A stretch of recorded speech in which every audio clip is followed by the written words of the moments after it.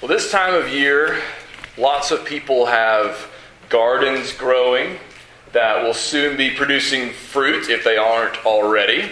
And if you've got a garden, you have put in the work to prepare the soil and plant the seeds. You've worked to keep the weeds to a minimum. Right? And hopefully at this point your garden is showing promise, and it's only a matter of time before you are picking ripe tomatoes and shelling peas and trying to figure out what you're going to do with all that squash. You have sowed, and soon you will reap. But sowing and reaping is not limited to those who garden. You see the same principles at work when you save for retirement. Right? You sow for years and years and years, and then hopefully reap a harvest at the end. You see it in education, where you sow years of study and hard work and discipline and showing up at school day after day until eventually you reap the reward of a degree. It's such a commonplace of life that for all manner of things we say, you reap what you sow. And Jesus often spoke of such things in order to teach his disciples and to teach us about the kingdom of God. And one of the places where he talked about sowing and reaping is right here in the Gospel of John chapter 4. And our focus this morning is going to be on verses 27 to 42. Now, I've already read the scripture, but I want to remind you what happens in the first part of this story. Jesus is in Samaria, and he meets a woman at a well, and he begins to talk to her, which is something that she did not expect because Jews didn't have dealings with Samaritans, and she was a woman and he was a man. There are all kinds of reasons why normally this conversation wouldn't happen. But Jesus engages this woman in conversation, asks her for a drink, and begins to talk to her about salvation, about how he could give living water, about how he could give eternal life. And then the conversation moved into more controversial theological waters where the woman said, okay, I can tell you're a prophet, because he had told her things about herself that there's no way he could have known unless God had revealed them to him. What she didn't know was that he is God in the flesh. That's how he knew. So she thought he was just a prophet. He is a prophet, but more than a prophet. And so she said, okay, well, we've got this disagreement about where we should worship. The Jews say we should worship in Jerusalem. We Samaritans worship here on Mount Gerizim in Samaria. What's the right answer? Right? And Jesus said, well, that actually doesn't matter anymore. The time is coming and is now here when people will worship in spirit and in truth. It won't really matter where they are. What will matter is who they worship and how they worship, which that had always mattered too, right? But now we would no longer be required to worship God in a particular place. All that would matter is, again, who we worship and how we worship. And the woman, I guess, had reached the point in the conversation where she thought, well, we're not going to settle this. So she just said, well, when the Messiah comes, he'll tell us all these things. He'll sort all this out, which is true. But she didn't expect him to say what he said next, which is, that's who I am. I'm the Messiah. I just gave you the answer, because I'm he. Now, we pick up the story right there. Verse 27 says, just then his disciples came back. Remember, his disciples had gone into town to buy food. Jesus stayed at the well. He was tired, right? He was truly human. He had a human body just like all the rest of us. He had to sleep. He had to eat. He had to drink. He was tired and weary. And so he was staying there at the well while his disciples went into town to get food. And just at this time, they came back. And it says they were surprised to find Jesus talking to a woman. But they didn't say anything. Right? They didn't question it. And the most interesting thing for us at this point, we've already kind of talked about those things. Where we want to pick it up is in verse 28, where it says, so the woman left her water jar and went away into town and said to the people, "Come, see a man who told me all that I ever did." Now, it's noteworthy that she left her water jar there.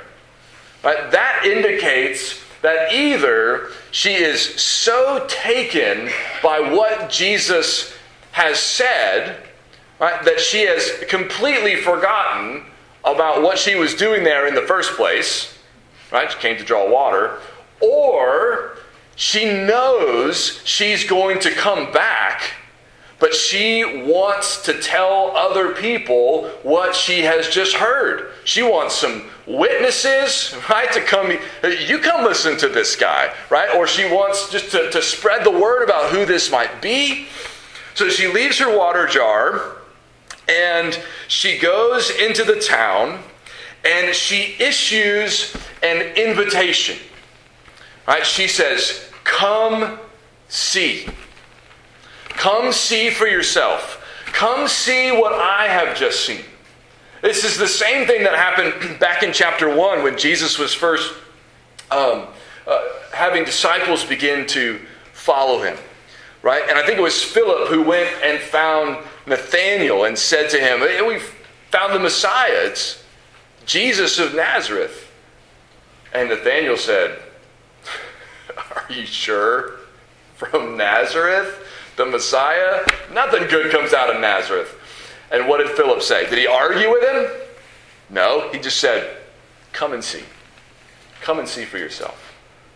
And that's what the Samaritan woman does as well. She goes into town and she tells the people, "Come and see what I have seen. Come and meet who I have met. Come see a man who told me all that I ever did. This man's not like any other man that I've met. There's something different about this man, and I want you to come and see too. I want you to come and meet him too." And then she says, "Can this be the Christ? Could this be the Messiah?" She doesn't assert, "I have found the Messiah." And maybe that's because she's not sure herself yet. He said he's the Messiah.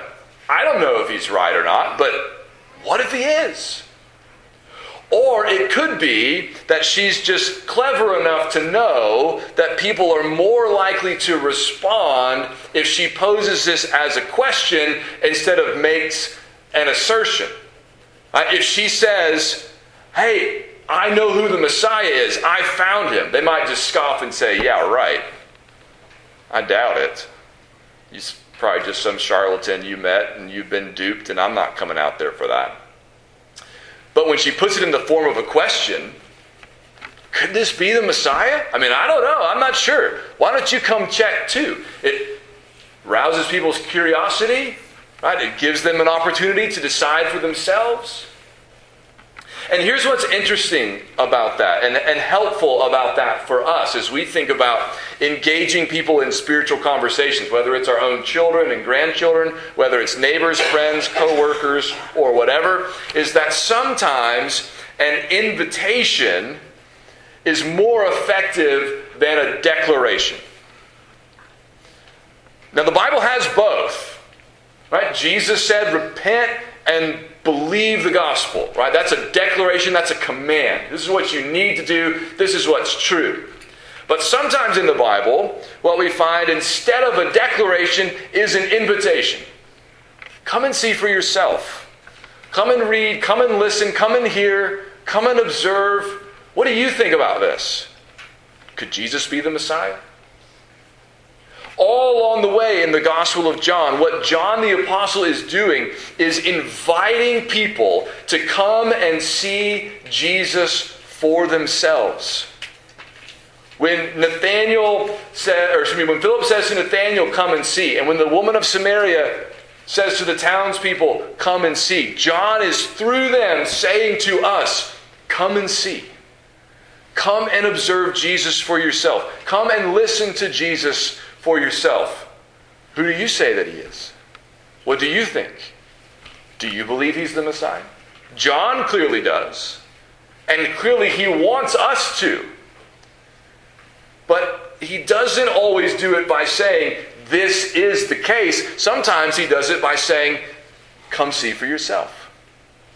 And sometimes that's the more effective way to reach people. Depends on who you're talking to, depends on the scenario. But I suspect, especially with somebody who you know is already going to be skeptical, right? You can tell them the Bible is true and you should believe it. But you probably won't get very far with that. You might get farther by saying, hey, what do you think about reading a book of the Bible with me and talking about it? Would you be willing to do that? Check it out for yourself? They're probably way more open to that, way more willing to do that than they would be to just sort of jump on board if you tell them, hey, this is what you ought to do, this is what you ought to believe. So this woman issues this invitation, right? Come and see. And we would say the same thing. If anybody's here who's not a Christian, we would just say, we just want you to meet Jesus. We want you to come check him out for yourself. Read the Gospel of John. Read anything in the Bible, but read one of the Gospels especially. Read the stories about Jesus. Listen to the teaching of Jesus. Observe what Jesus did. We believe he's the Messiah.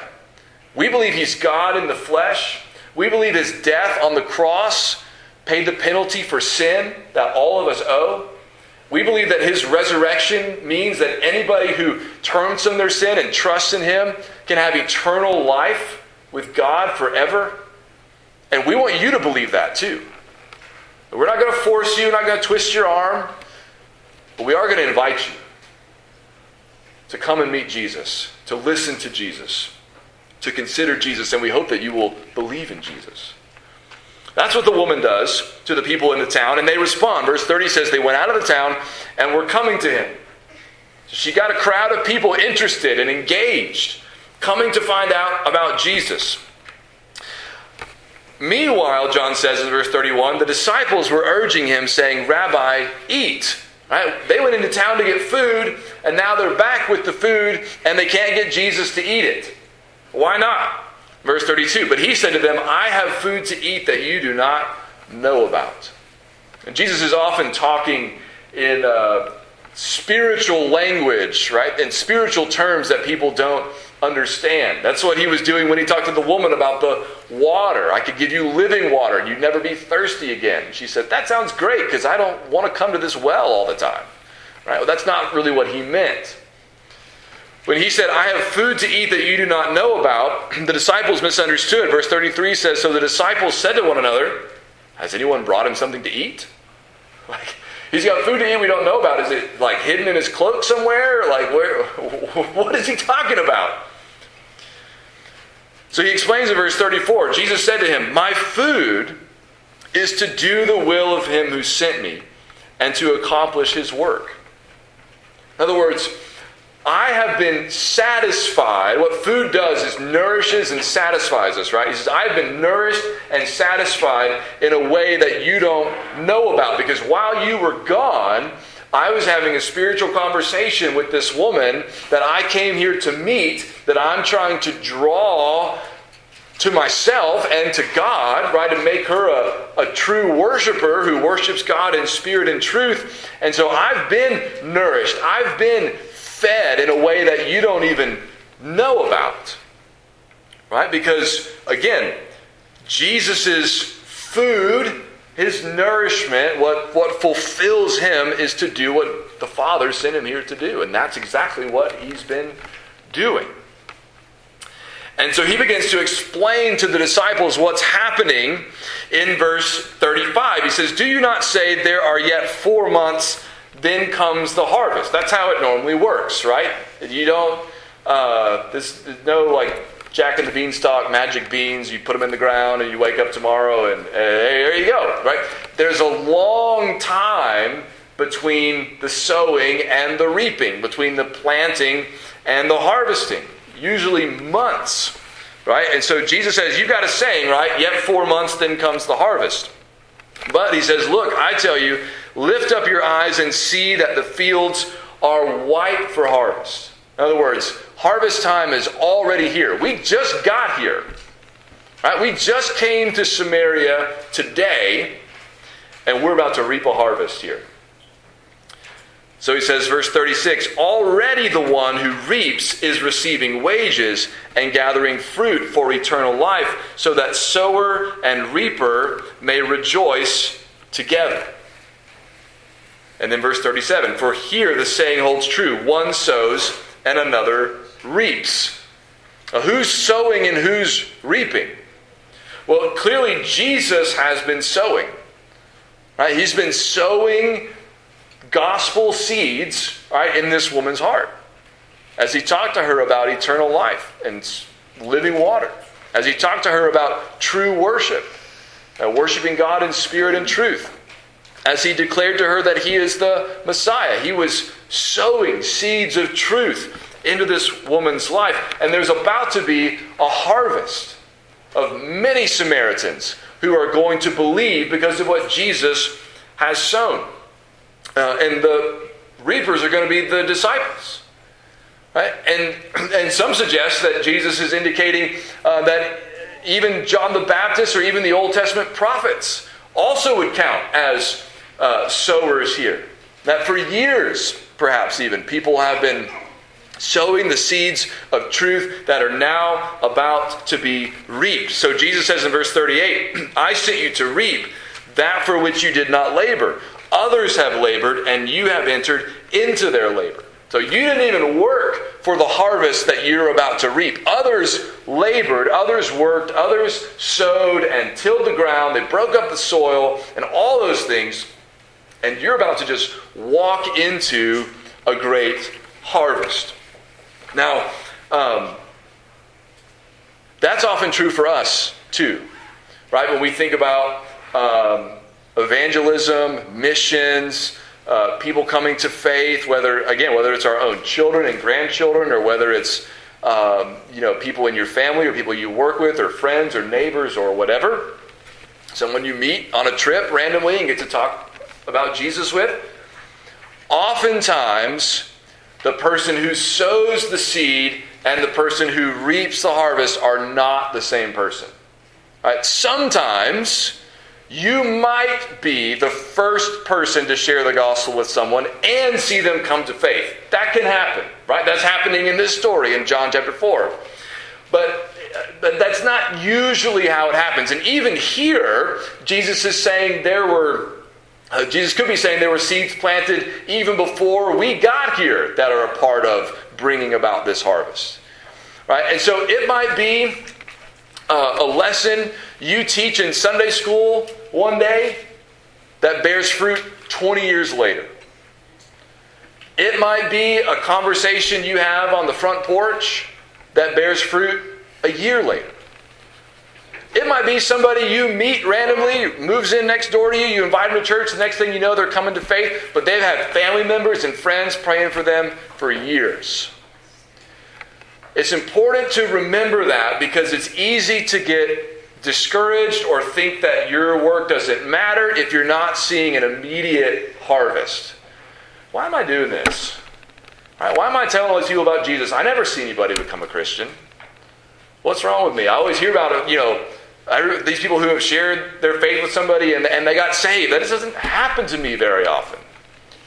Maybe I just need to quit. Right? Or I'm not seeing fruit from these conversations or these Sunday school lessons or whatever. You might not see the fruit.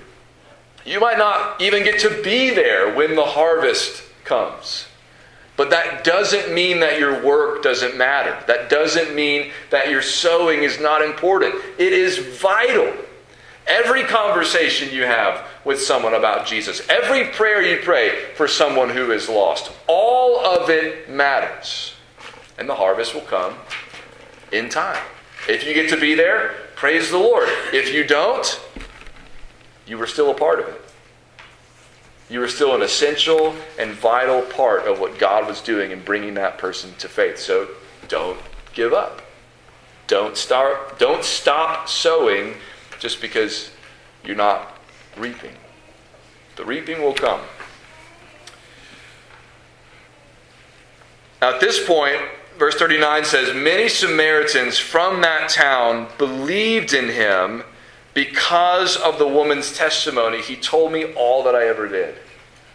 So it's not just one woman who has believed now, but because she issued this invitation to others in the town and told them what had happened, lots of them have believed in Jesus too, on the basis of her testimony. Because of what she said, because of what she told them about Jesus, they have come to believe in Jesus themselves. And so notice what happens, verse 40. When the Samaritans came to him, they asked him to stay with them, and he stayed there 2 days. Now, we already talked about this at the beginning of the chapter a couple of weeks ago, but it bears repeating and reminding ourselves that Jews did not have dealings with Samaritans. There was hostility there. There was division there. There was theological disagreement. There was hundreds of years of separation, probably animosity, all those kinds of things, right? So that it's surprising in a sense that Jesus is even here. Much less that he's talking to this woman at the well. But these Samaritans who've come to believe in Jesus, they ask him to stay. And he stays. He doesn't say, sorry, passing through, this is not the kind of place I hang out. Don't you guys know we don't get along? No, he initiated the conversation with the woman. He broke down the walls. That's part of why he came. And the Samaritans are recognizing that, and they ask him to stay, and he stays. I mean, there is serious healing happening here, right? Serious walls being broken down here by Jesus. And then it tells us in verse 41, it gets even better, because he says, and many more believed because of his word. In other words, because of Jesus' word. Verse 42. They said to the woman, it is no longer because of what you said that we believe, for we have heard for ourselves. That's the goal of every invitation, of every gospel conversation, of everything we do in trying to lead our kids and grandkids toward faith in Christ, is at some point we want them to say, I believed at first and in part because of what you told me. You told me about Jesus and you told me about the Bible and I believed it. But now I believe it in a new way for myself. Because I've heard from myself, I've investigated it myself, I've listened for myself, I've met Jesus for myself, and now I believe not just because of what you told me about him sort of secondhand, but now I have directly engaged with Jesus myself, and I believe because of him, because of who he is, and because of what he has said. And notice what they believe at the end of verse 42. We know that this is indeed the Savior of the world. They know, they have come to believe that Jesus is the Savior, that he is the Messiah, the one that God had promised to come and save his people from their sins. But not only that, they have come to know that he's the Savior of the world. Why do they say that? Because they're Samaritans. They're not Jews. But Jesus came to them. And Jesus came for them. And they recognized by what he did and what he said that he was a Savior for all people. Not just for the Jewish people, but for Samaritan people, for Gentile people, for all kinds of people. It's the same thing that John 3:16 says, right? For God so loved the world. Wait, he loved who? For God so loved the world. Not just God so loved the Jews. God so loved the world that he gave his only Son. That is why Jesus told his disciples, go therefore and make disciples of all nations. And we know what the harvest is going to be from that sowing of seeds among Jews and Samaritans and Gentiles and people all over the earth, because Revelation paints that picture beautifully for us. Where it says in Revelation 7, "After this I looked, and behold, a great multitude that no one could number, from every nation, from all tribes and peoples and languages, standing before the throne and before the Lamb, clothed in white robes with palm branches in their hands, and crying out with a loud voice, 'Salvation belongs to our God, who sits on the throne, and to the Lamb.'" Behold, the Lamb of God, who takes away the sin of the world. Let's pray.